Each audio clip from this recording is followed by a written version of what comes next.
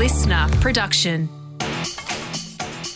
Good morning, sports fans. I'm Josh Conway. Welcome to The Scorecard, your fast, fun hit of sport for Friday, December 22, and our final podcast of 2023.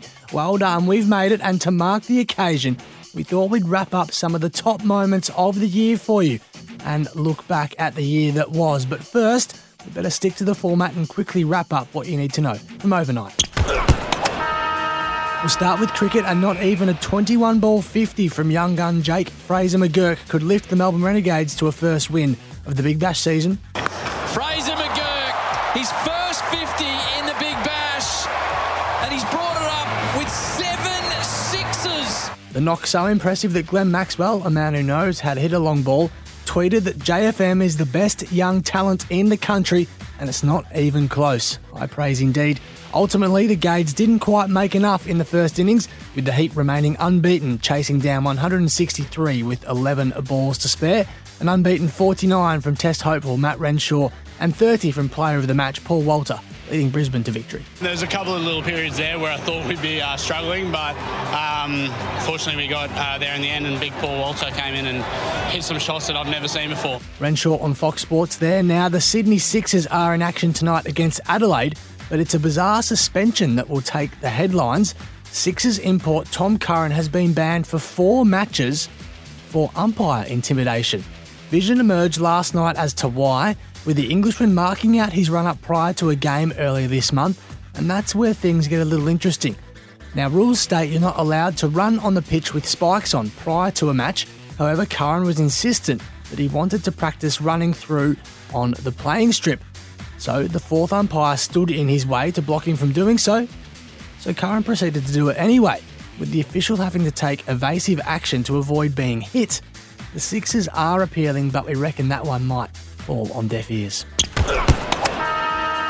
To the longer form of the game, and our women are in trouble after the opening day of a one-off test against India. The hosts trail by just 121 with 9 wickets in hand after we were bowled out for 219 yesterday. The innings getting off to a disastrous start with Phoebe Litchfield run out for a diamond duck. Easy. A confusion between the two batters and the running between the wickets at the very first over. Then Elise Perry skittled for just 4. This is a dream start for India. This is a dream start for Pooja Vastrakar. All that audio thanks to Fox Sports. Plenty of work for our girls ahead on day 2. While Pakistan will play a closed-doors practice game against Victoria today as they search for form ahead of the Boxing Day test.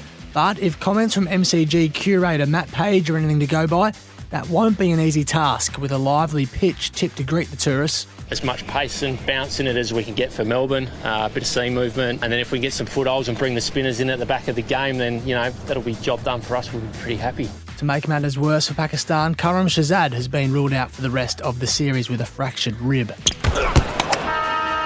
And quickly to soccer, Graham Arnold will announce his Socceroos Asian Cup squad today, less than a month out from the tournament.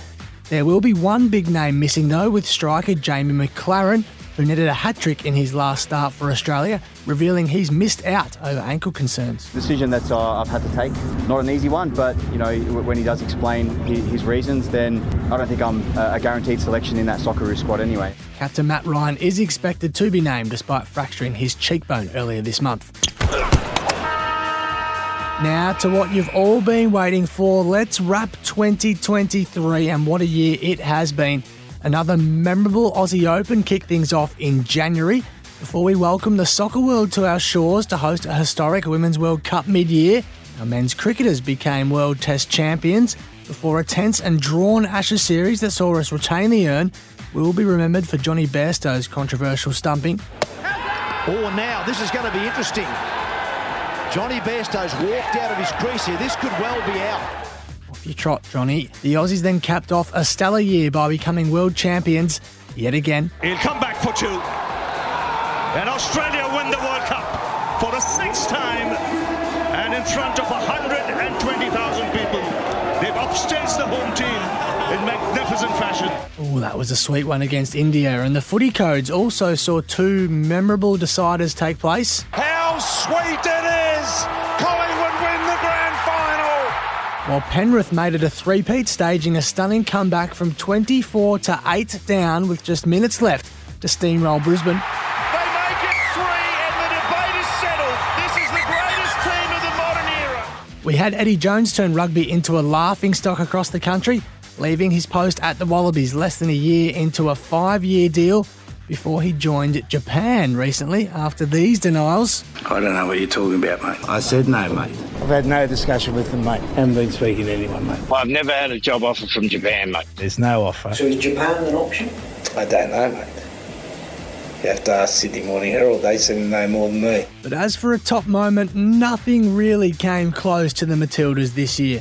The team captured the imagination of the entire country during their stunning run in the World Cup, making it all the way to the semi-finals on home soil, with live sites across every state riding the waves of a just memorable campaign, highlighted by the thrilling penalty shootout win in the quarterfinals over France, Courtney Vine slotting this winner.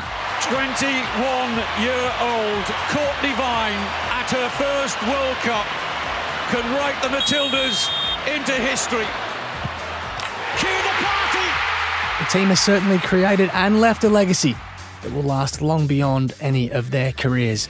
What a year it has been. So that's it, your fast, fun hit of sport for today and for the year. Thanks for all your downloads and for listening throughout the year. We can't wait to bring you much more in 2024. For now, Merry Christmas, keep it locked on the Listener app, and we'll see you in the new year. Listener.